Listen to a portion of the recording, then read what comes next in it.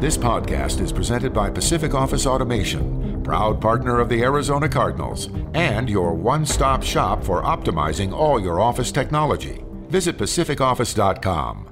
Problem solved.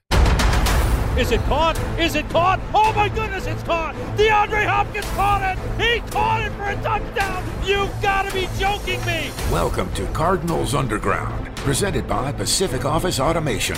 Visit pacificoffice.com. Problem solved. Touchdown, Kyler Murray. That defender is in multiple pieces. Oh, that was nasty right there, right? The latest news and notes from the guys who cover the team. Drilled by Simmons. Isaiah Simmons is balling. Bring it on, bring it on. Slammed to the ground by Budda Baker. Like a torpedo, he came flying into the backfield. I ain't scared of nobody. Here's Paul Calvisi.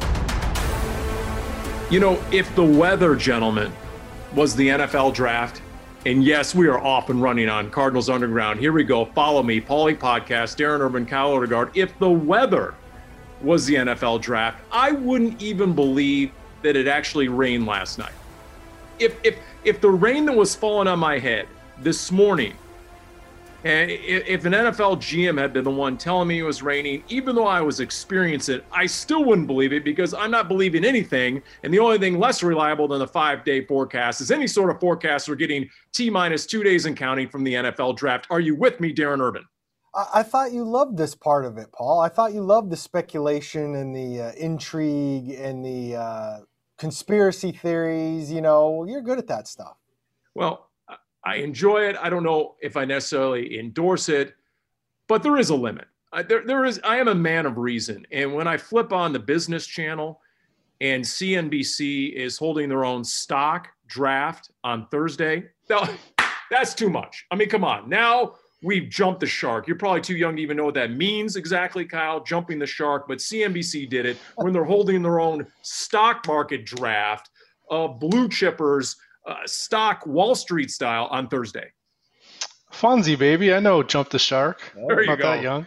There But I'm just glad that nobody's talking about if we're going to be alive on Sunday, like Kyle Shanahan was saying in his press conference. That was a unique way to go about answering a Jimmy Garoppolo question. You're right. Well, let me ask you this because, well, first off, this may be the last time I mention that Cardinals Underground is brought to you by Pacific Office Automation, proud partner of the Arizona Cardinals. I mean, come on now. If we were all going to go out and we were going to face utter destruction a la the dinosaurs millions of years ago, if that's where the human race is going by Sunday, is there any better way to go out than a nice 7-round draft over 3 days, NFL style? Come on now. Isn't that the best way to go out? I got to say, before we get off this topic, I did thoroughly enjoy that. That is one of the new ways to deflect on a question that you really didn't want to have to answer, which is just funny. I think the further we go down the road of the trade the 49ers made, it really feels like maybe they pulled the trigger too early on the trade just for the fact that they've had to endure this all.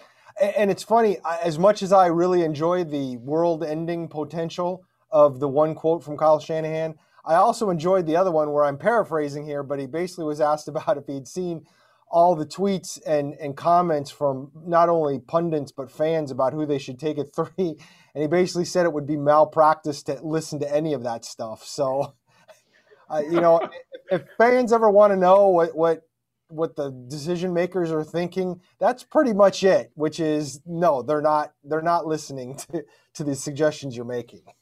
So if the fans are getting in the head of Kyle Shanahan, is he trying to get in the head of the fans by saying, well, you might be wiped off the face of the earth by Sunday? Is that sort of his revenge? Is that sort of some mental warfare going back and forth? He can't officially do it on Twitter, obviously, and respond. That would be beneath him as an NFL head coach and decision maker. But to intimate that, hey, you might all be doomed by the day after the draft anyway, so there's that. Yeah, he's looking at the bright side. Like, if I draft Mac Jones at number 3 and he doesn't work out and Trey Lance and Justin Fields become superstars, that's not good, but at least we're still all alive. So I can see the thinking there. Well, I'm going to stand by what I said when they first pulled the trade, 3 weeks ago now? And that is, you gave up 2 future first-round picks for the option of selecting either Trey Lance, Justin Fields, or Mac Jones, you can count me among those doubters. I'm not going to go as far as saying I'm one of the haters, but I am dubious at best on that trade for that trio of quarterbacks. I do think they paid through the nose, and I do think they overreacted and probably did so prematurely. That's going into this draft. That's where I stand right now. Kyle, what's your opinion? I mean, we know what happened. What's your opinion on what happened? I don't find fault with it if they're confident in what they're doing, and we'll see who they select and we'll see what they say after the draft. But I think if you find a good quarterback at number 3, I think that team is going to be set up really well because they have a really good team overall. That quarterback's going to be cheap. Like, I'm not going to really fault any team for drafting a quarterback that high because it's such a valuable commodity when they hit. But you're right. I think these next 2 or 3 years are going to be really interesting to see what this quarterback looks like. Whoever they take, I mean, the organization can either take off because they have a good young quarterback and a bunch of talent around him, or they might be in this purgatory where they have a guy who struggles, is up and down, and then in 3 or 4 years, maybe you're in the exact same spot. So I agree with you where it's a big risk. I understand why you would take that risk because a cheap quarterback is that important in the NFL. But yeah, it's a huge decision, and I'm very interested to see what they do. See, I gotta. First of all, Paul, the first thing I thought of when you say you're not one of the haters, I mean, I had heard that while you still do the sponsorship and the commercials for Ford, that you were in talks at one point to do something with Haterade. So I don't think that's completely out of bounds for you. I will say that. Well, I did grow up in the Silicon Valley, and I still get a lot of texts from a lot of buddies about the stinking 49ers. So I will say there is it's a little personal, a little bit. I get that. I do. I'm one of those people that do believe that they traded up for a specific person. I know the most recent things Kyle Shanahan said was that they have 5 quarterbacks they really like, and they're talking about it. I'm not really sure what the point of putting that out there at this point is if you're going to stay and make the pick anyways. But I think they had somebody in mind. I think ultimately it is going to be Mac Jones, which is a little bit surprising. But just given the way Kyle Shanahan has kind of reacted to a lot of stuff, I think Jones is probably going to end up being the guy. And there's a lot of people that scratch their heads over that. But, you know, I go back to 2018, when Baker Mayfield went first. And if you go 2-3 months out before the draft, Baker Mayfield was a guy that people were thinking might fall all the way to 15 where the Cardinals were originally, and was the last of the quarterbacks that were potentially going to get drafted. And then by the time we're at top of it, it's Baker Mayfield going number 1. And so I just think that people don't know, and it's going to be interesting that if he's the guy, even if he wasn't the guy, but even if he's the guy, I mean, it goes back to everything we've talked about quarterbacks all the time. And this goes for Trevor Lawrence going to Jacksonville. This goes for if Zach Wilson goes to the Jets, which is you're making a pick and you're keeping your fingers crossed. I mean, we just saw it with this team 1 year out with Josh Rosen. We're now seeing it with the Jets, who dumped Sam Darnold, who was the 3rd overall pick the year he came out. And that was just 3 years ago. I mean, it's easier for teams to move on, but it is a big move to draft a guy. And yeah, the Jets moved on from Sam Darnold, but that cost the former GM his job and the former coach his job. So there's still a lot at risk here with whoever the 49ers take, or the Jets, or the Jaguars for that matter. Of course, that's just the Jets being the Jets, right? Their last 7 first-round picks have not signed a second contract with the team. So yeah, that's a pretty dubious track record in and of itself. If you're wondering, by the way, what I text back to these Niner loving buddies of mine, thanks for asking. I tell them, I say, okay, Sourdough Sam, let me get this straight. You just traded away 2 future first-round picks to draft yesterday's quarterback. You're in a division with Kyler Murray and Russell Wilson, and you're going to take the antiquated quarterback. You're not going to take the dual threat guy who can keep a defense honest with the legs and the arm. You're not going to go Justin Fields or Trey Lance, and you're going to take Mac Jones. Okay, well, you've got my attention now. That's intriguing is one word for it. I'll be kind. Yeah, I think you're right. I think there's going to be a lot of question marks if it is Mac Jones and he's going to be under a microscope. And yeah, I mean, it's gone to a more mobile position undoubtedly with Kyler Murray and Russell Wilson and Lamar Jackson, and all these guys can at least move a little bit. So I think Mac Jones fits that scheme pretty well. I think he can do what Kyle Shanahan wants him to do, but those other guys are pretty talented too. So we'll see what happens, but it's definitely the biggest question is what the Niners are going to do and then how that quarterback is going to look. I don't disagree on the context of having somebody a little bit more mobile, but I will say this. I don't think it matters. And I think ultimately Kyle Shanahan, and for a lesser extent John Lynch, they have to pick the guy that they think is going to be the best guy. And if it happens to be Mac Jones and he's not as mobile, I don't think they should think twice about it if they think Mac Jones is the guy. Because in the end, if the guy wins, it's golden. And if he doesn't win and this turns out to be a disaster, then he's going to lose his job. So it really doesn't matter. And we don't know that. I mean, Justin Fields and Trey Lance are way more mobile, but we don't know if they're going to be any better of an NFL quarterback. And that's ultimately what it is. Nobody thinks anymore.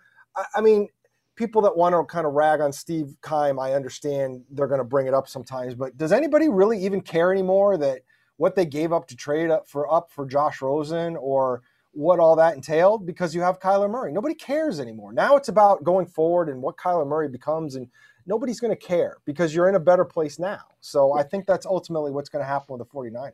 Which, by the way, the pick itself obviously didn't pan out, but the trade to make the pick, I thought was an absolute steal. You gave up a third and a fifth rounder to go from 15 to 10 and take what you hoped, or at least took a shot at your future franchise quarterback. I thought that was very well bought if you were Steve Keim, to go from 15 to 10. There's no way you're going from 15. Let's say the Cardinals try and go from 16 to 11. If J.C. Horn or Patrick Surtain is on the board, no way they get away with spending only a third and a fifth round pick to make that move on Thursday. Well, first of all, at 11, the Giants are picking, and Dave Gettleman made it clear this week that you could send the next 3 drafts to him in total, and he probably isn't going to trade down because he's getting fleeced. So you're not getting 11 anyway. So I just wanted to make that point. Yeah, appreciate that. Yeah. Well, he's too busy being in love, quote unquote, with his quarterback, Danny Dimes, which is what he said on draft day after selecting him number 6 overall, the next quarterback after Kyler Murray. So, by the way, one footnote, Kyle, you might enjoy this, which actually runs counter to my argument about the 49ers tracking towards taking yesterday's quarterback. To your point, and Kyle Shanahan, hey, they had a 10-point lead in the Super Bowl with Jimmy G. And he's not obviously the most dynamic dual threat quarterback, not at all. And if he would have made that one pass to Emmanuel Sanders that was behind the defense, and he would have missed Emmanuel Sanders with about 7 minutes to go in the game, they would have won the Super Bowl. And I took this quick picture off ESPN the other day, and it was Kyle Shanahan's tendencies as Niners head coach and play caller, an offensive designer. They have the highest rate of motion in the NFL under Kyle Shanahan. That is what their offense is all about. We know that, guys, playing them twice a year. They're all about motion. Under center, 3rd highest percentage, putting their quarterback under center. So that would lend itself towards a Mac Jones. And they're top 10 in play action percentage as well. Those really are the 3 tenets of any Kyle Shanahan offense. He isn't the running quarterback kind of guy. So I guess that would be the counter argument, Paulie Pencilneck, as to why they would go with yesterday's quarterback, Mac Jones.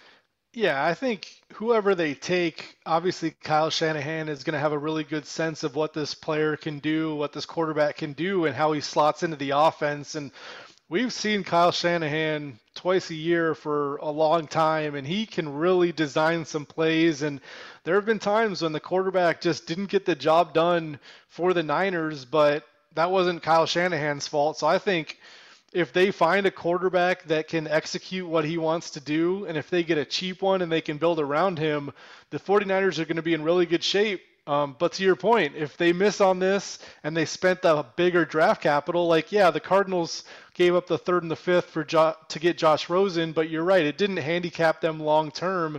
This is the sort of thing where you traded so much draft capital that if you miss on this quarterback, you're going to be in a pretty rough spot. So, yeah, I'm very interested to see what this offense for the Niners looks like next season. And if it's Jimmy G or the rookie quarterback, it sounds like Jimmy G might get traded on draft weekend. So a lot to figure out for the Niners. All right, so here's my segue.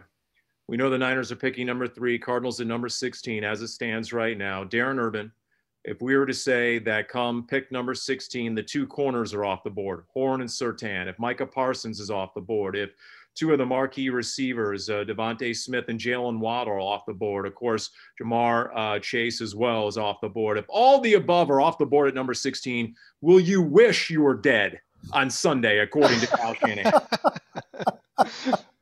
Is that the disaster that awaits the Cardinals? That's just a step beyond what Kyle Shanahan predicts. It's funny because, and look, I try not to wish I was dead. In fact, as long as we're bringing this up right now, everyone, if you haven't, please try and get vaccinated as soon as possible. I would say that not only, I mean, I think the Cardinals would wish it didn't turn out that way, but let's face it, there's a very realistic possibility that that's what's facing them at 16, and they're going to have to figure out some things. I would think Vera Tucker, the offensive lineman from USC, is a very strong possibility. You don't have any kind of long-term answers per se at guard right now, or even right tackle for that matter, not knowing exactly what's going to happen with Josh Jones. You know, if you can get another young offensive lineman who you can plug in at some point, either now or sometime quickly in the future, I don't think that would be a bad way to go anyways. And I've seen some things, and the teams that are winning Super Bowls end up having some fairly nice situations at offensive line. And this team has done a nice job of trying to upgrade, but, Justin Pugh is not going to be around forever. You don't know exactly, again, what you're going to do at right guard. So I don't think that would be the worst thing in the world right there. That is a good point, Kyle. And I'll be honest, I tend to overlook that. I mean, Justin Pugh on a 1-year deal, right? At least the last year of his deal. Brian Winters a 1-year deal. Kelvin Beachum a 1-year deal. Your starting center now is 33, Rodney Hudson. So there's 4 out of your 5 that are either above the age of 30 or in the last year of their contract. That would seem to scream on the depth chart, Steve Keim, you need to address that ASAP. Yeah, I think that makes a lot of sense. And if you do draft a guy like Vera Tucker, he can immediately compete for that right guard job. And if he wins it and he's as good athletically as you deem him to be, being a first-round pick, all of a sudden, I think you like your offensive line quite a bit. And we saw this offensive line last year, and for a good chunk of the season, it was really, really solid. And when it was, that Cardinals offense was moving. And then toward the end, there were some issues, especially running the ball, a little bit in protection on the interior. So I feel like adding to the offensive line is certainly never a bad thing. I also feel like if all those guys are gone, it's definitely a legitimate spot to try to trade back, get into the 20s and add a 3rd round pick, add a whatever you can. And then maybe there's a next cluster of guys at corner or wide receiver or linebacker that you really like as well. So I think in a perfect world, there's somebody there at 16 that you want. And if not, maybe you look for trading partners and you move down. If you can move down, I mean, let's say those next couple of corners are around Newsome and Samuel, and who knows, even Farley in some ways. If you move down from 16 to, and I'm just spitballing here, but to 24 or 25, one of those guys might be there. And that's not a horrible thing if you're taking a Newsome or a Samuel who, might go early 2nd round and you just take them late in the 1st, and yet you've picked up some that makes a lot of sense to me. So it'll be interesting. And we know Steve Keim is willing to do that stuff. He's no Dave Gettleman. And look, addressing the offensive line, if you believe what the Rams think and that the division goes through them, the Rams have been smelling themselves something fierce lately, right? So when they have the number 1 ranked defense and that defensive front and Aaron Donald and company, it's never a bad idea to bolster your offensive line and build for the long term. So I'd be on board with that. But yeah, I guess at that point at number 16, if all those names are gone, and honestly, I think one of those names will be there. just because 5 quarterbacks, I figure, will be gone by the time the Patriots pick at 15. And I think that will push one of those position players down. But here's the other scenario. Bucky Brooks, NFL Network, NFL.com, 3.0. It came out the day of this recording as the Arizona Cardinals going running back in Najee Harris. Kyle, your reaction? Running back at number 16 is pretty rich for me. I think you'd have to believe that that guy will be a star, and a star pretty quickly, because obviously it's one of the least premium positions out there, and you have to really believe in that player's talent. So I think it's always a risk to take a running back in the first round, because if they're good but not great, you're not really getting the value compared to a corner or a wide receiver or an offensive tackle or an edge rusher. But if you feel like Najee Harris is clear-cut the best running back, and he's going to come in and be this dynamic playmaker as a rookie and as a second-year guy, then I can see it. But I still feel like a lot of those other positions would have priority to me. I would tend to agree with that. I mean, I know, talking to Daniel Jeremiah earlier in the offseason, the NFL Network draft analyst, he kind of felt like the Cardinals were in a place where you might be able to do that now. He's not a big fan of taking running backs definitely high in the draft, because the team is so poor, whoever's picking high, that you don't want to be in a position where you're wasting the running back's best years on a bad team. And he kind of thought like the Cardinals were kind of straddling that line. I just feel like it just doesn't make a lot of sense to me. I can live with if you spend a second-round pick this year, if the right guy is there, maybe. They're spending so little at running back right now. I mean, Chase Edmonds is not making much at all. James Conner is not making much at all. You could afford to get another running back, but I agree with Kyle. I just think there's just too many other places. You can't tell me that there won't be somebody, either a cornerback or an offensive lineman or a playmaking linebacker or a pass rusher, that might be there at 16 that might be long-term worth it better, just to have a better value for your roster.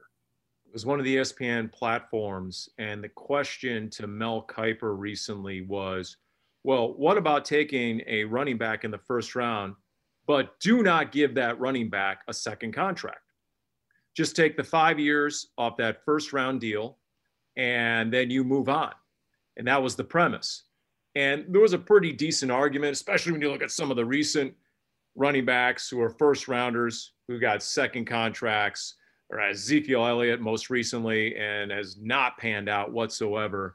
Anyway, I can't replicate the argument, but by the time Mel Kiper was done, he absolutely destroyed that argument. He is vehement against taking running backs in the first round. It's second round or lower, in his opinion. He made a really compelling and convincing argument. So that I tend to be on board with that, especially when you can cite offensive line and edge rusher and corner, other areas that Steve Keim has named in the past one of the big 4 position groups, right, Kyle, that he would target in the first round. Even though he's gone against that a few times, that still is his thesis going in.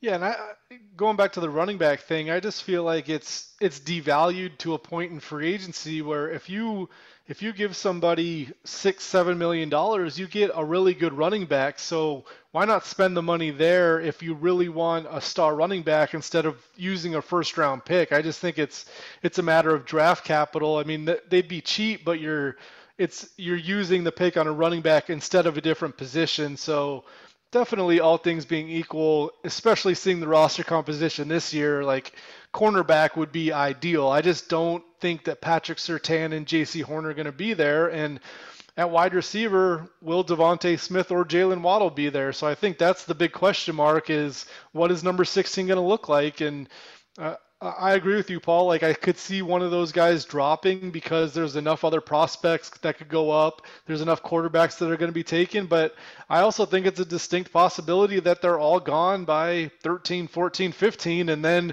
it'll be really interesting to see what the Cardinals do. Just to put a bow on the whole running back thing, I will say that Daniel Jeremiah suggested the same thing, which is basically even if you do spend a first-round pick on a running back, you don't give these guys second contracts. You just don't do it.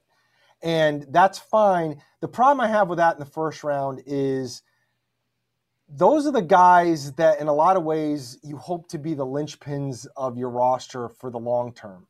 And obviously there's lots of guys that wash out. There's lots of first round picks that don't get a second contract anyway. So I understand that. But I would have a hard time passing up a chance to get a guy who might be with you for potentially 8 to 10 years at another position and automatically be using the pick on a guy that you know going in before he's ever played it down for you that you'll probably not have him past 5 years because you don't want to give him a second contract. I would have a hard time with that. Well, look, someone brought up the fact, well, Leonard Fournette was a top 5 pick and he just won a Super Bowl, was a big part of that Tampa team. Yeah, but Tampa didn't draft him. He was the Jaguars draft pick. So if you want to go about, hey, I'll find a first-round running back who's on the scrap heap from another team, well, that would be my approach. And that's what Jeremiah was saying about a bad team picking a running back high. Leonard Fournette, Saquon Barkley. These guys, Leonard Fournette might have been fine had he been picked by a good team in the top 5 if somebody had traded up, and it would have been okay. Or even Barkley's been good when he's healthy. But what does it matter? I mean, the Giants aren't winning. And again, the bottom line is you're trying to win. And if you're getting a guy that's not helping you necessarily do that because the rest of your roster is not there, that it just doesn't make any sense. And the injury risk is 100% a part of the evaluation. Like Saquon Barkley tore his ACL, Christian McCaffrey's been hurt. Even if these guys are stars at some point, if they get hurt at a position where durability is an issue because you're getting hit 20, 25 times a game and you're taking a lot of contact. I think that's definitely part of it too, where even if this guy is a great player, he plays a position where you're pretty replaceable and where you get hurt a lot. So I just think the downside of drafting a running back early is more than the upside. All right, so the injury history there is our segue here on Cardinals Underground, brought to you by Pacific Office Automation, proud partner of the Arizona Cardinals, into the Caleb Farley question. Does he or does he not scare you guys? Because I'll tell you right now, I'm terrified. I mean, I'm terrified times 3. 2 back surgeries and a torn ACL, and you haven't even hit your pro career. That's enough for me to rule him out of my first round almost, or at least the very bottom of the first round. That would be my initial reaction to that. I don't know what Cardinals team doctors are saying. None of us know that. But wow, to me from afar, that's terrifying. Darren? I went back and listened to Farley's press conference when he did it during Virginia Tech's Pro Day to kind of hear a little bit about it. And obviously the torn ACL is never a good thing, although we've seen plenty of guys coming back from that. I mean, Tyrann Mathieu had 2 of those, and it doesn't seem to have slowed him down in his career. So that's not the death sentence it used to be. The back surgery I thought was kind of interesting. I didn't know the details. He didn't get hurt playing football. He got hurt weightlifting and had an original injury that the initial surgery was to fix part of it. And then he had another disc that they were hoping was going to self-heal over time. And it just never did. And unfortunately, they got to the point earlier this offseason where like, okay, to make sure you're ready for your pro career, we need to do this surgically because it's not coming around. So it's when I heard back surgeries, that made me freak out a little bit more than after I heard it. Now, I'm not a doctor. I haven't looked at them. It's going to be tough, and I think that one's ultimately going to come down to your doctor. Period. End of story. Because I think if the Cardinals doctors and Tom Reed say this guy's going to be okay, he doesn't have any greater risk of hurting his back or his knee going forward than anybody else you might draft, or a negligible higher chance, then I think they're going to take him because ultimately everybody says that, I mean, if he was 100% healthy, he's the best cornerback, period, end of story. Over Surtain, over Horn for everything he brings to the table. So I think that's something to keep in mind. But if you're relying on the doctors, and the doctors are the one you have to go on their word as to whether he's even going to be ready for training camp or not, that seems to fly in the face of the Cardinals' MO this offseason, which is win now, we're all in, right now, real time, we're going for it. Drafting a Caleb Farley seems to fly in the face of that, whereas he AJ Green, a prospect to be on PUP list come August. Yeah, that's how I see it too. I mean, what I thought back was to 2016, I believe it was, when they took Robert Nkemdiche, where it felt like the Cardinals in the first round kind of had a luxury pick to take a high ceiling boomer bust type guy because their roster was so good that year and they didn't really need to fill anything. But if you take Caleb Farley, you're really expecting him to be a key part of that secondary, to probably start at cornerback immediately if he can. And I agree with you, Paul. Like, if there's some doubts about whether he's ready to go in camp, that would scare me, especially when you talk about at number 16 overall, where there's a lot of very good players that are going to be available. And Darren did a story looking back at historically at the number 16 pick, and there's a lot of Pro Bowlers on that list. So you'd have to really believe that Caleb Farley has a clean bill of health, because to me, it's too much of a risk to take him there if you have any question whatsoever about anything lingering or anything that could pop back up. Even though he has that type of talent, I just don't think this team is at a spot where they have that type of luxury like they did in 2016.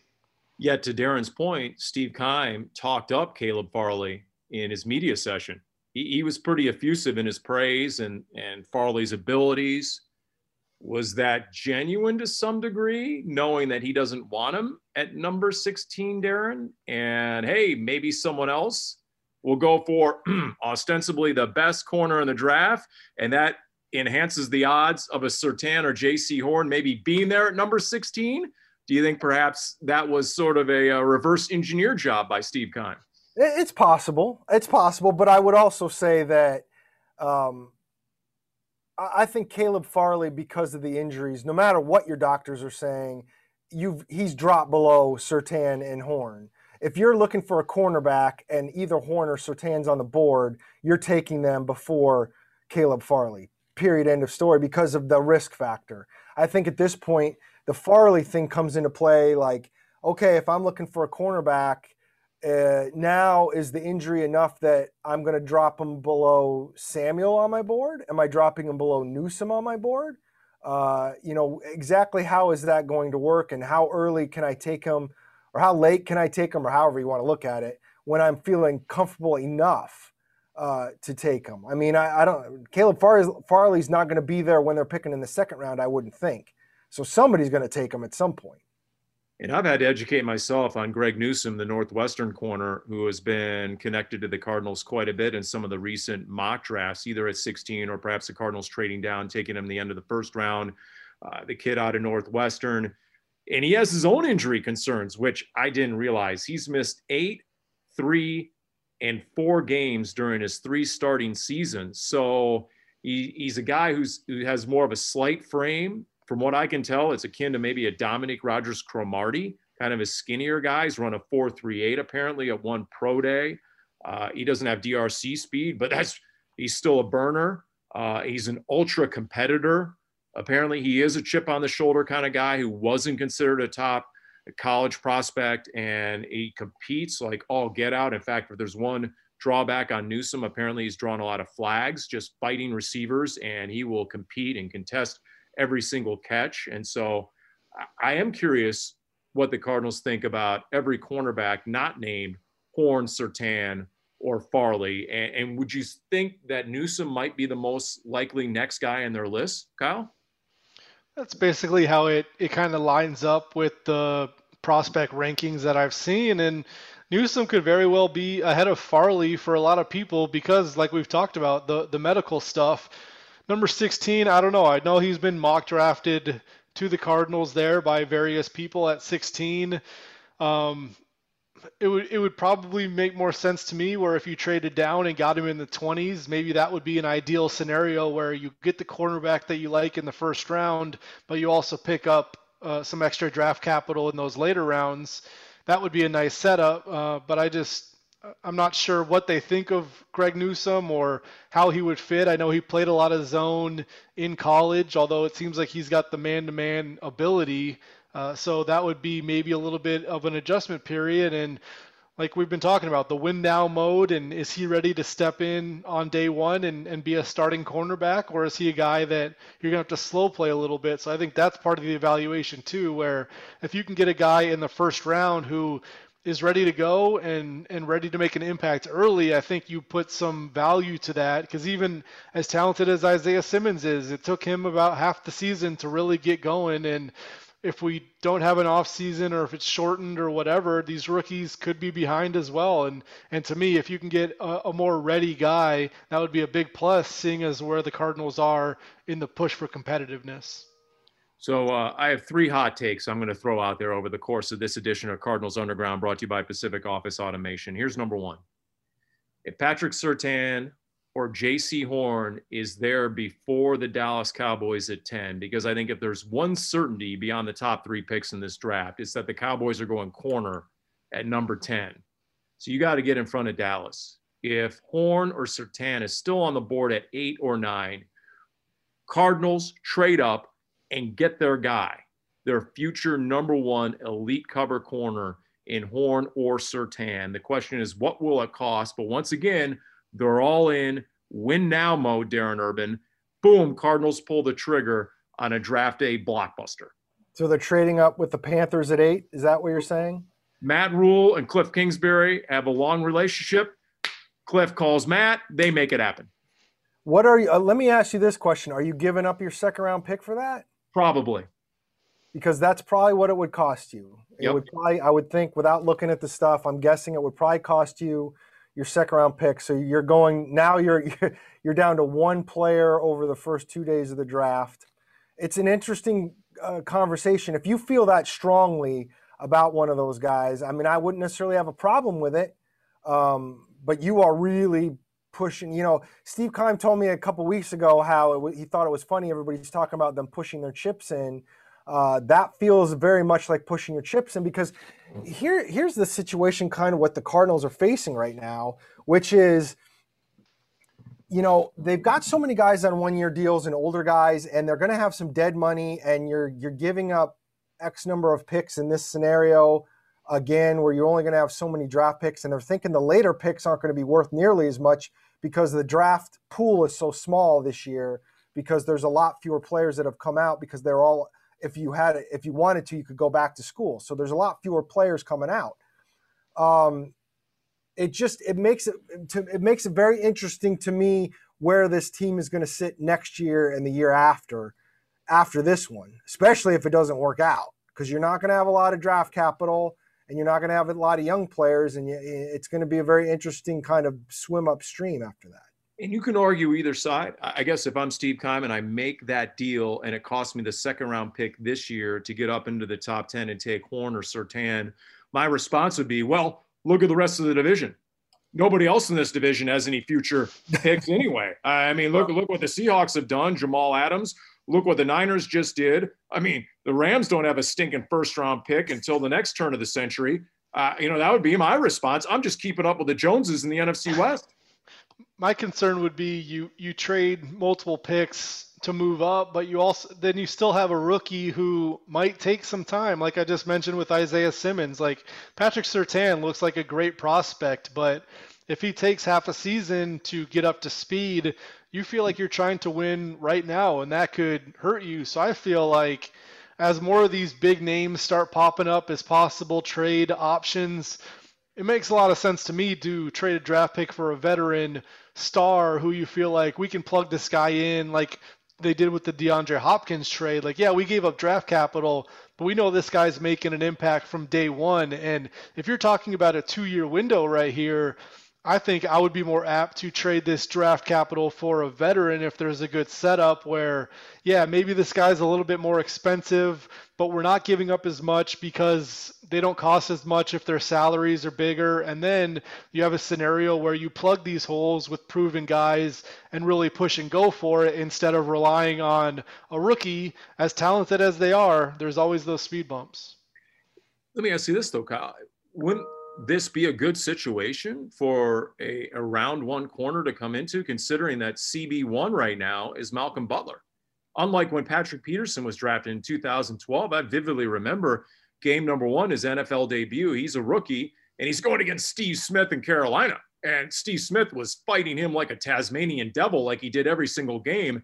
And believe me, whether Pat ever admitted it or not, it was a wake-up call. Like, this guy is going hand-to-hand combat against me every single snap, and I'm trying to keep up with Steve Smith in his prime. To me, if I'm bringing in a Surtain or a Horn, this is a pretty good situation because Malcolm Butler is going to be the guy, at least to start the season. I'm not sure. You think Malcolm Butler travels with number ones next season? I think he might have some help. I'm not sure he's going to be on the island, but yeah, if there's going to be a game plan where you're going to put one guy on their best guy, that would definitely be Malcolm Butler to start, no matter who you draft, even if Surtain. And Bertrand Berry is really high in Surtain. I mean, every time I talk to B-Train, he's like, look, I watched every one of their games. That kid is the corner in this draft. He is going to be elite, and he is all in on Surtain. But even so, if there are games where you think it doesn't cater to his skill set and there's a bad matchup, Malcolm Butler is that guy. Because, you know, we were on the Big Red Rage, and it was Frank Sanders.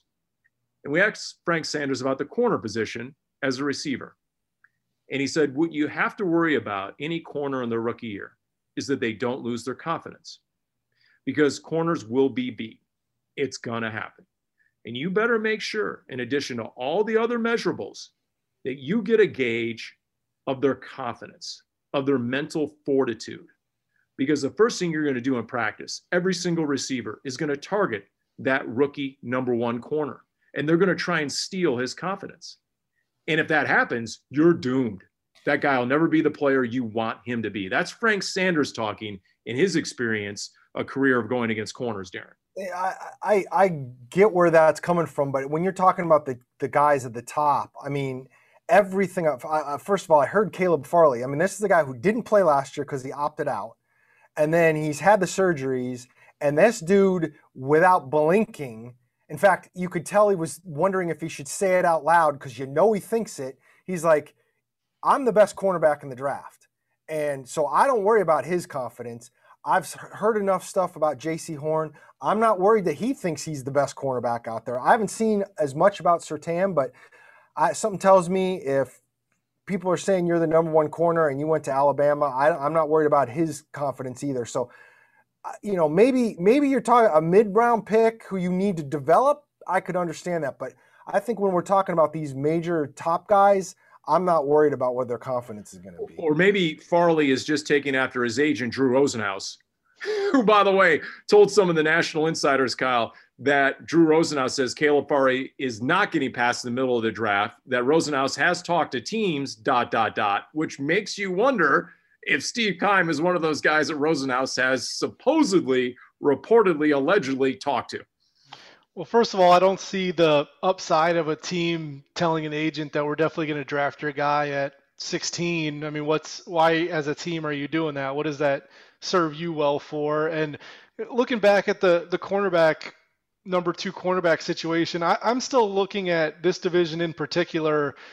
If DK Metcalf and Tyler Lockett are on the field together, your rookie cornerback is going against a good receiver if they're both outside. And same thing with Deebo Samuel and Brandon Ayuk, Cooper Kupp. And I mean, there are going to be matchups against some very good wide receivers. And that's still my concern. Like, no matter how talented these guys are, those guys that they're going against have these little tricks. Like, Tyler Lockett knows what to do against inexperienced corners. So that's why I feel like I don't want to put all my eggs in one basket and trade up for somebody, even if you believe they're going to be great. I just think it goes back to, like you're saying, Paul, the window of opportunity here, where if you do believe in these next 2 seasons, I think putting so much emphasis on one player, one first-round pick, and basically punting on the rest of the draft, in essence, I think that's a lot of pressure on the guy. And if he doesn't work out, it could be a big negative for the team. I will say, Paul, if you truly believe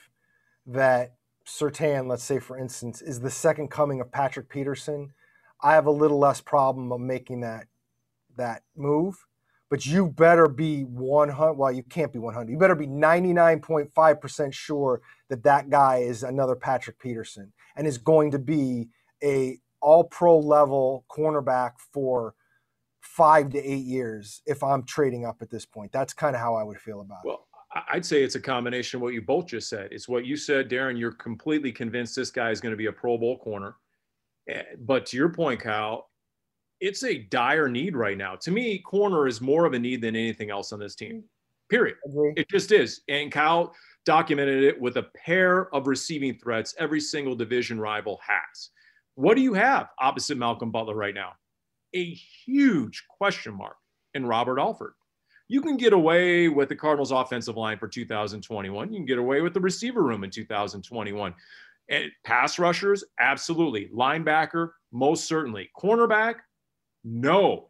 That's the one box they have not checked yet, not completely. So to me, that would be the catalyst. That would be the impetus to get into the top 10 and make that deal. It's not only the player, it's the dire need. It's the urgency where you sit right now on a team that otherwise you think can make some serious noise this year. But if you get that desperate, that might start coloring your evaluation and making you believe that you think Patrick Surtain is the next Patrick Peterson and overlooking certain faults if there are any there. And that's why I feel like if you're so gung-ho on doing something like that, I would just worry about the possible downsides of it, because if the Cardinals don't draft a quarterback, even in the first 2 rounds, there's cornerbacks in free agency. You can talk trades with people. There's different ways to try to figure it out. And I just feel like being dead set on getting a cornerback at 16 or trading up if somebody's there at 9, I think that could do more harm than good. And I would personally just wait for it to come to me, trade down, accumulate picks, or maybe identify a veteran that I know is definitely a guy who's done it in the NFL for a long time. Those options to me would be more promising than trading up for a guy and really giving up too much draft capital and hoping that he's the guy you want. And I know nobody would want to sit there saying the top 2 cornerbacks on this team on the outside are going to be on 1-year deals, but this draft's going to be over. There's going to be cornerbacks that are drafted, and then any veterans that are out there, and I don't have the list in front of me of who's still available, there's going to be no better place potentially to go than to a Cardinals team that could use a number 2 corner if they don't draft one. And so they're going to be very attractive for kind of a prove-it situation that you might be able to get one of the better ones who's still out there, whoever that might be. Yeah. You know, just to pull back the curtain a little bit here on this podcast, Darren threw out a possible talking point today, and I'll just quote it directly. This draft is going to be weird again, but we're probably not going to have a Cliff House moment, quote unquote. Darren, not exactly sure what you mean by that, other than as a NorCal Bay Area guy, Cliff House, you automatically think of that classic structure that's on the edge of the coast there, just north of Ocean Beach and south of the Golden Gate Bridge, that goes back to like the 1860s, the Cliff House that has been there. But I do like that moniker for the photo that blew up and went viral. That is a good way to term it. I don't know if you've used that before. That's the first time I've seen you affix Cliff House to that picture. That's the first time I've done it to the picture. I've been to the quote unquote real Cliff House many times. The turn of the century spa place for the rich and hoity-toity out there in San Francisco. I love that area. Which, by the way, didn't make it through the pandemic. It's now closed anyway. As they closed down the restaurant. Yeah. Really? Oh, that's terrible. Yeah. I thought you meant the real Cliff House didn't make it through the Spanish flu pandemic of 1918, but No, it did burn down like once or twice. I think in the Great Fire and the earthquake in 2006, it burned down. I'm pretty sure. Yeah, exactly. So, I think there's going to be some differences here. Obviously I'm seeing on social media, the Rams are making the big deal about their beach house that they've rented out for their decision makers. And they're going all in on making a big deal about that. But I mean, the Cardinals people are going to be in their regular draft room. There's going to be some moves. I mean, the food, because the draft room is right by where my cubicle is, the food's going to be on the outside of the door. They're going to have some ways to like circulate a little bit more. They're going to try and spread out a little bit more, but it's going to be in the facility. You're not going to have Cliff Kingsbury at his house. But it is going to be a little bit different. There's going to be a lot fewer players that are going to Cleveland that are going to be there live. I think the last the last thing I saw was there was only 13 players that were going to be live in Cleveland for the draft party. So it's going to be interesting to see how this plays out compared to where we were at this time last year compared to where we were this time 2 years ago. And by the way, I guess I should specify that when I say the Great Fire and Earthquake of 06, Kyle, you're young enough. That was 1906. I'm not talking about 2006. So I probably should clarify that. I'm just wondering if you're getting paid per NorCal reference in this podcast, because it's like 73 NorCal references already. That's good. Yeah. Well, at my own expense, really. That's. Hey, I'm not the one who threw out Cliff House. Darren's been there. Okay. It was. I mean, it's nationally known. I mean, come on now. It's Anyway, all right. So, do you have any sort of weird predictions, Kyle? Anything that do you think it's going to follow form as a lot of these mock drafts are going? Oh, the hit rate on these mock drafts is miserable, beyond abysmal. But do you think something weird is going to happen? I think the opposite. I think what we've been thinking with the quarterbacks early is going to happen. I think it's Trevor Lawrence, Zach Wilson, and probably Mac Jones 3. And I bet your quarterback goes 4, whether Atlanta takes one or trades down, does something. I think it's going to be a heavy quarterback run early. And then that big group of skill guys that we've been talking about and cornerbacks, I think they're going to be in that next group. So I think it's going to be pretty close to what we think, probably around through pick 12 or 13. And that's why it's interesting for the Cardinals, is because we really don't know if one of those guys is going to slip to 16. And it feels like you could easily make a case for it happening, and you could easily make a case for why you're going to pretty much go chalk and they won't have those guys available. But I think the Cardinals are right near that pivot point of where it could get a little wacky, where the evaluations start to get a lot different between the teams because you didn't have the combine, because teams are relying so much on tape. The pro day measurements are a little hard to figure out whether this guy really ran this fast in the 40. So I think you might see a decent amount of action of guys wanting to move up or move down because their rankings are pretty span a lot of different thoughts across the board. So I think once we get to the middle of the first round, that's when I feel like it might get a little bit interesting, and the Cardinals could very well be right in the thick of that. So if this draft is mostly going to be chalk, as Kyle used a term from March Madness, right? If this is going to go chalk, like the brackets, there's not going to be a lot of 15 seeds beating 2 seeds, and how about, since that doesn't make for good listens and ratings on the podcast world? I mean, do we have sweeps months? Is April a sweeps month in the podcast world? I don't know. I go back to local TV. I'm going to bust out my second hot take. You ready for the second hot take? I saw where Skip Bayless just got a new contract for like $5 million a year. So I'm just going all hot takes right here. And maybe there's a scout out there. Maybe there's someone scouting the next hot take artist. Here we go. Is Kyle Pitts really going to be that transformational guy? How many Florida games did Paulie Pencilneck see? Exactly 0. But when I watch the highlights, does he not fight the football a little bit? He doesn't seem to be that natural pass catcher. Now, I looked it up. He supposedly had 0 drops this past season. 0. But in some of the scouting reports, they said he did have a few issues catching the ball earlier in his career at Florida. Just when I watch him, I don't see necessarily a natural pass catcher. And you guys tell me, he's not a real dual complete tight end, right? He's more receiver than he is tight end. He's not there on 4th and 1 rooting out some defensive end, and they're not running behind him when they need yards that count. He's not a Gronk in that regard. So you're telling me he could be taken number 4 overall, or somebody could give up a lot of draft capital to go up and take Kyle Pitts when, dare I say it, he could be like a glorified Dan Arnold, a glorified Ricky Seals-Jones, if I really want to go hot take. But I just don't – you can mark this down, Jim Alejandro, producer of Cardinals Underground. 2 years from now, I want to revisit this whole Kyle Pitts thing. I don't see him taking this league by storm. See, again, it feels like Paul has an issue with people named Kyle. I don't get it. Oh, wait a minute. Nobody gave more love to Kyler than yours truly going into the 2019 draft. So come on now. The R makes a difference. Yeah, that's right. That's right. Well, when he's playing quarterback and you need a quarterback, you're all in. Put it that way. I agree with you on the idea of, I mean, I don't know what Kyle Pitts is going to look like in the NFL, but there's a segment of Cardinals fans that would love to trade the farm and move up and get Kyle Pitts if he's in that 6, 7, 8 range. And it would always worry me to take a tight end that early, like we've talked about with cornerback too. I just feel like it's so expensive to move that high, to take a non-quarterback that high and give up all that draft capital. Nothing against Kyle Pitts, nothing against Patrick Surtain. I don't know if it would be prudent to give up all those resources for one player at a non-premium position.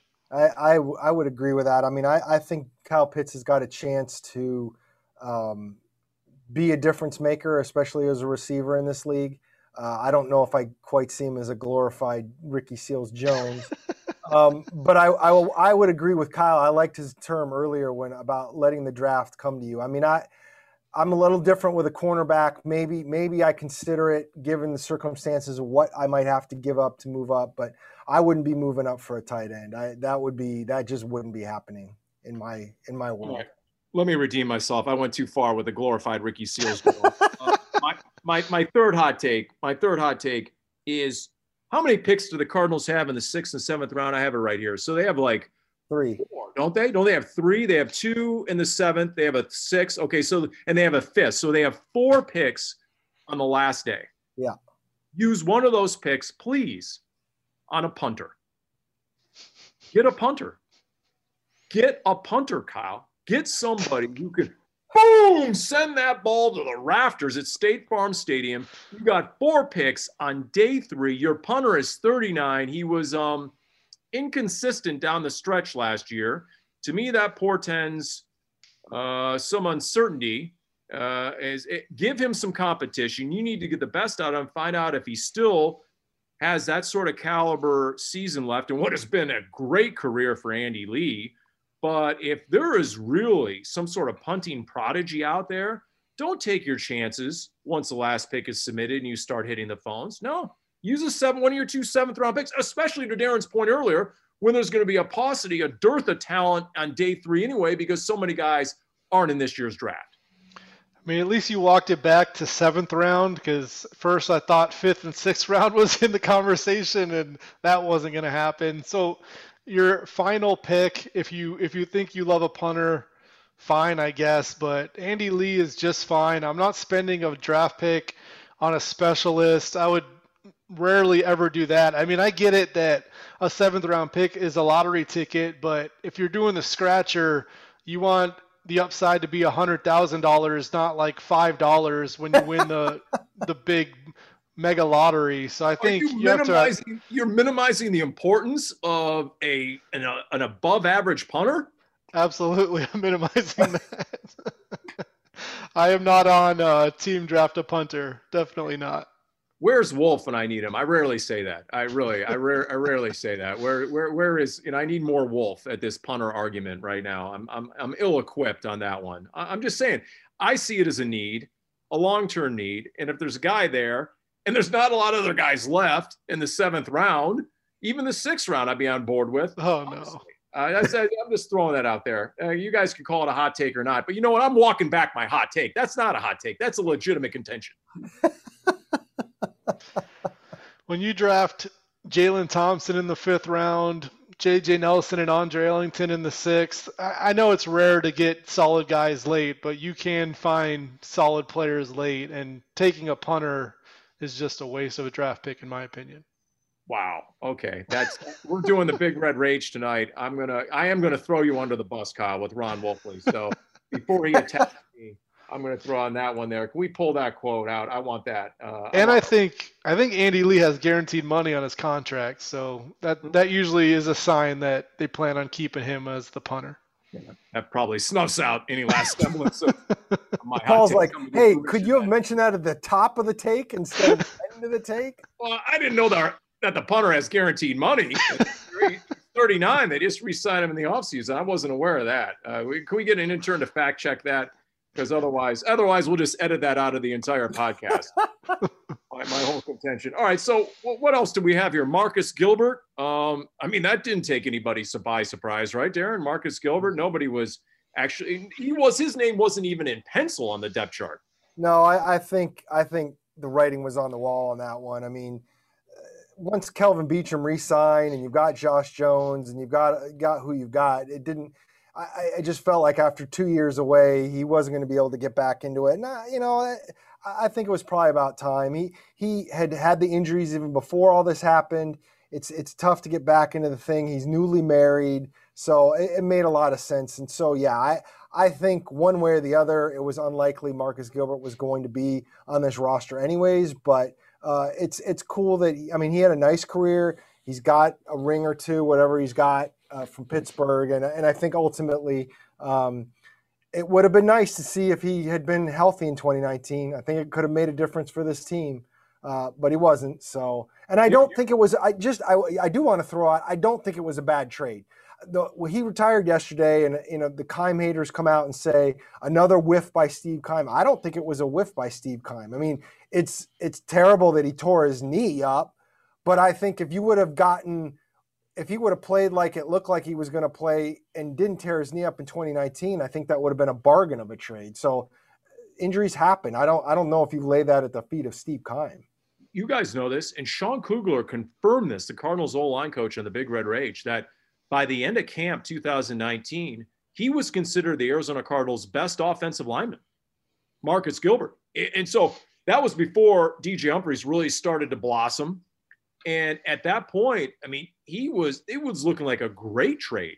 And then a non-contact injury on a Wednesday practice or whatever it was going into the opener against Detroit, and he tears his knee and he's done for the year, a complete fluke happening.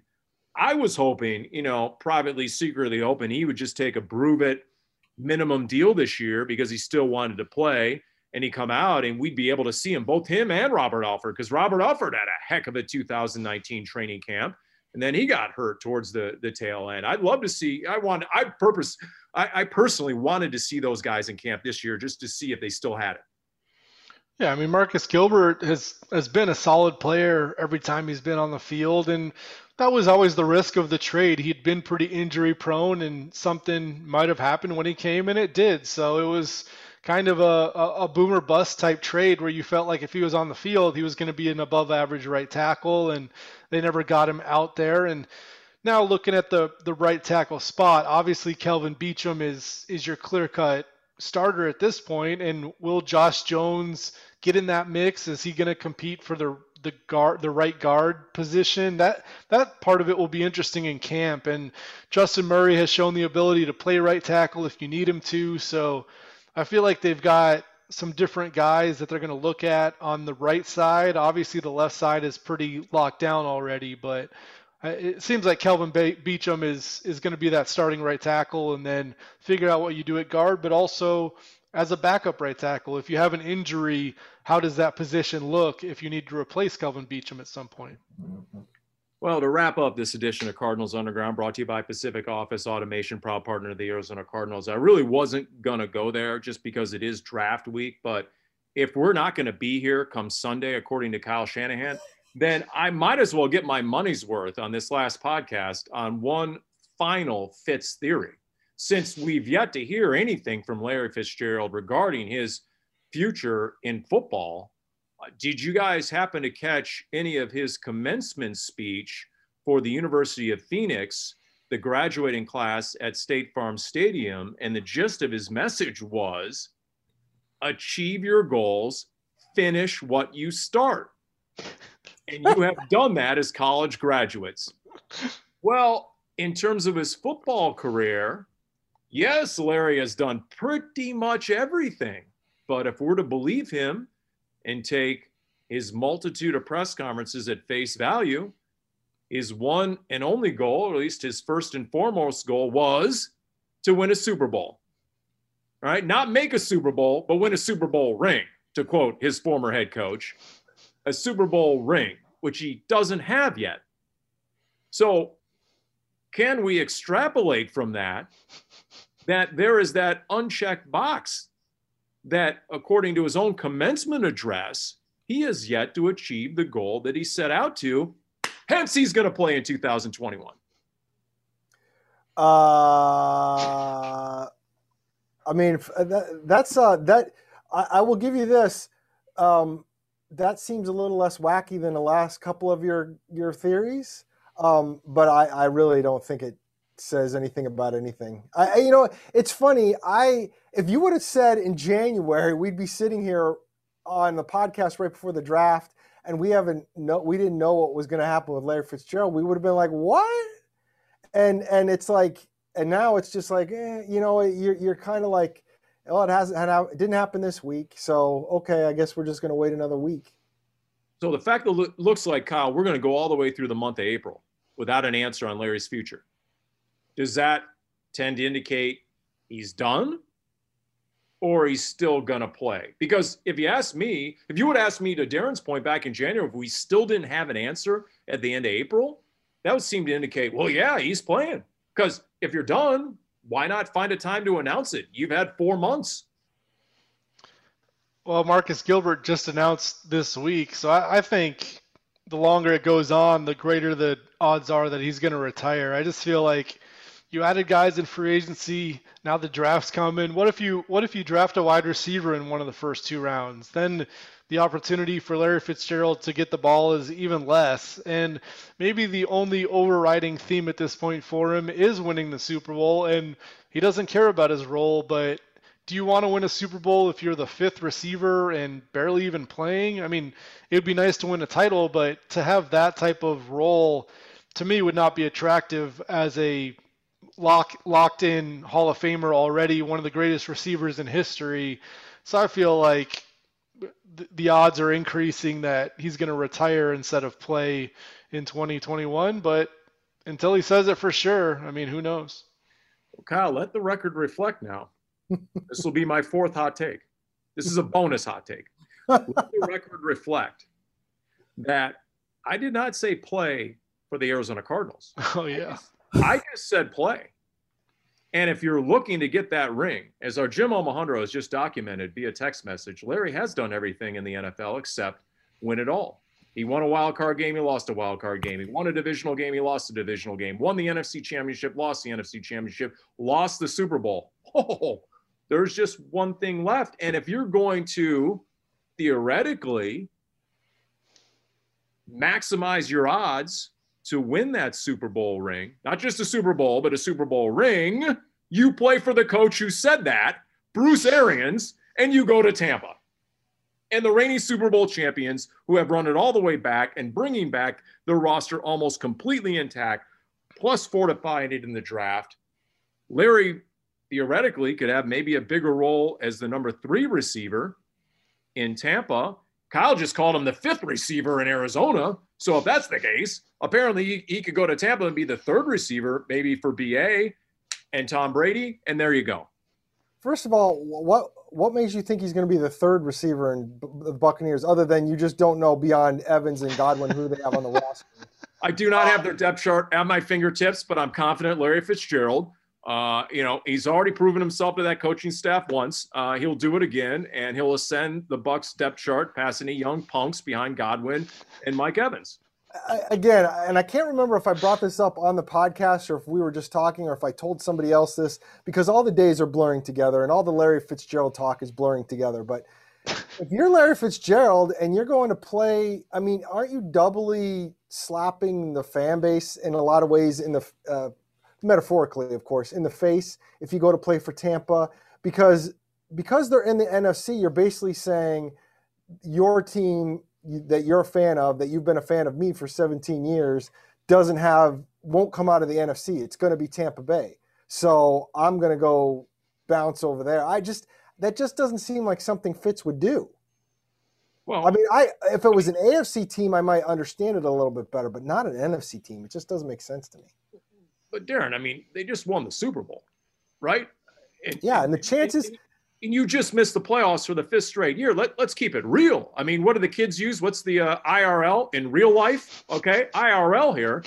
I mean, they won they're the reigning Super Bowl champions. I mean, fans are let's give fans a modicum of credit for having the intelligence, the IQ to recognize that Tampa is maybe a little further along right now than the Cardinals are. Well, and I'm not arguing that realistically it makes a lot of sense, but I'm just talking about if you're Larry Fitzgerald, do you want to do that?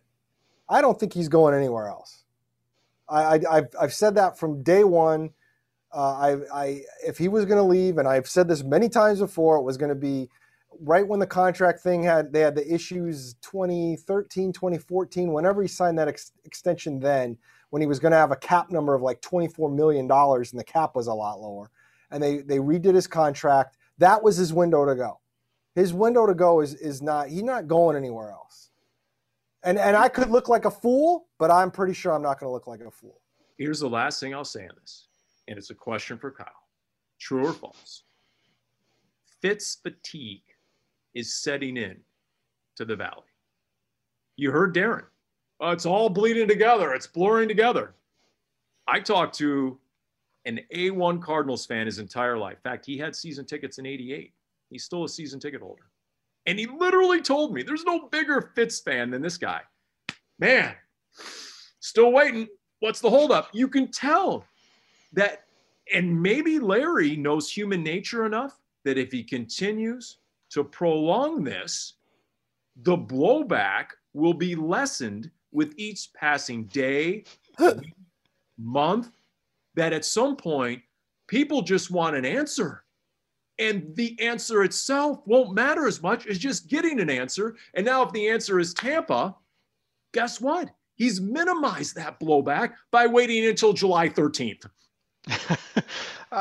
I think he's so beloved here that even if he went to Tampa, I don't think there would be a humongous amount of backlash no matter when he announced doing it. But I mean, I guess there's some credence to that if he's trying to cushion the blow. And I definitely agree where in the beginning it was like all the fans saying, Fitz, come back, Fitz, come back, Fitz, come back. And now it's like, Fitz, tell us what you're going to do. So it's definitely morphed a little bit where people just want to know what he's going to decide to do. I don't know. I mean, Tampa Bay doesn't have the same relationship with Larry Fitzgerald as the Cardinals do. So if they're looking at it from a strictly X's and O's type situation, is Larry Fitzgerald better than the slot receivers they already have? Does he improve their team?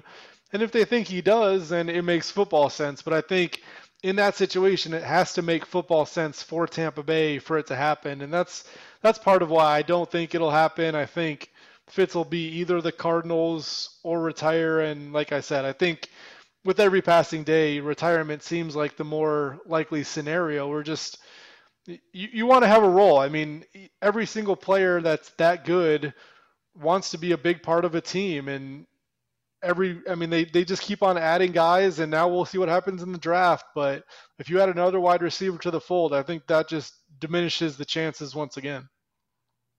So I gave you a bonus thought. If I call this added value, one last quick thought. Will you guys reach? This isn't officially a take.